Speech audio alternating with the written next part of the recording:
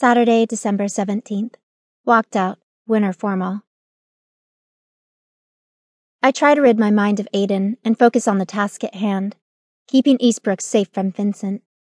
I walk toward the room where Cooper and the dean have corralled the press. As I get to the door, they're both walking out. Cooper speaks to the dean in rapid-fire fashion. She lied because she's being stalked. I'm her bodyguard. We cannot let this get out on social media, or Eastbrook itself will be in danger. Cooper points to some students on the dance floor who are on their phones. I can handle the students, the dean says. What I can't control is the press. I'll handle them, I say confidently. The dean walks onto the stage and takes the microphone. All right, everyone listen up. Take out your phones. Excellent.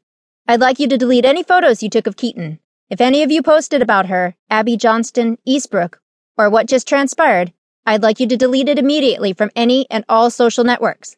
At Eastbrook, we pride ourselves on our students' security and privacy. Each and every one of you knows security, excellence, leadership, and a sense of community is what keeps Eastbrook strong.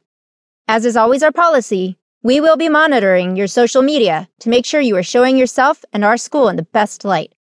Anyone who publicly speaks of this will face detention and possible expulsion. Do I make myself clear? Cooper says to me, 1 down, 1 to go. You ready? I need to make a quick phone call first.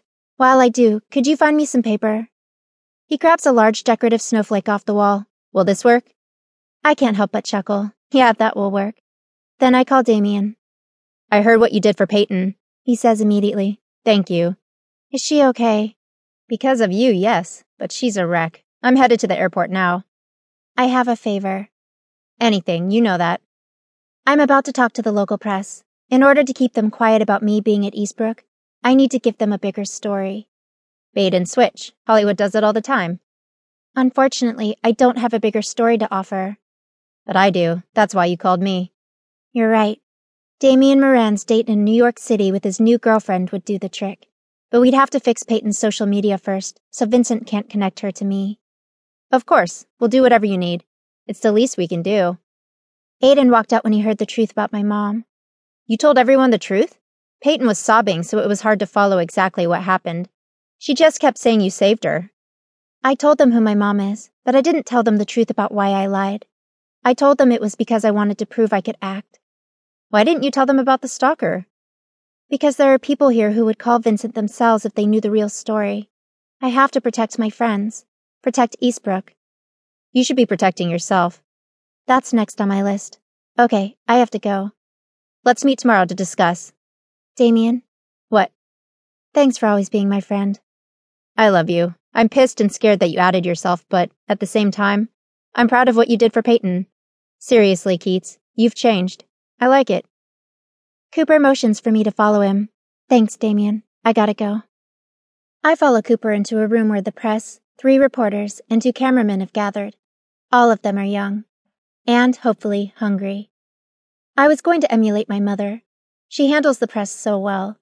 But my mom didn't go through what I did with Vincent. I'll just be me. I smile, shake each one of their hands, and introduce myself. Hi, I'm Keatyn. After that, I address them. So, I have a huge favor. I'd like for you not to report what you just heard. Are you kidding me? The short blonde reporter says. Abby Johnston is big news. You're right, she is, but I'm not her. I mean, what would you report exactly?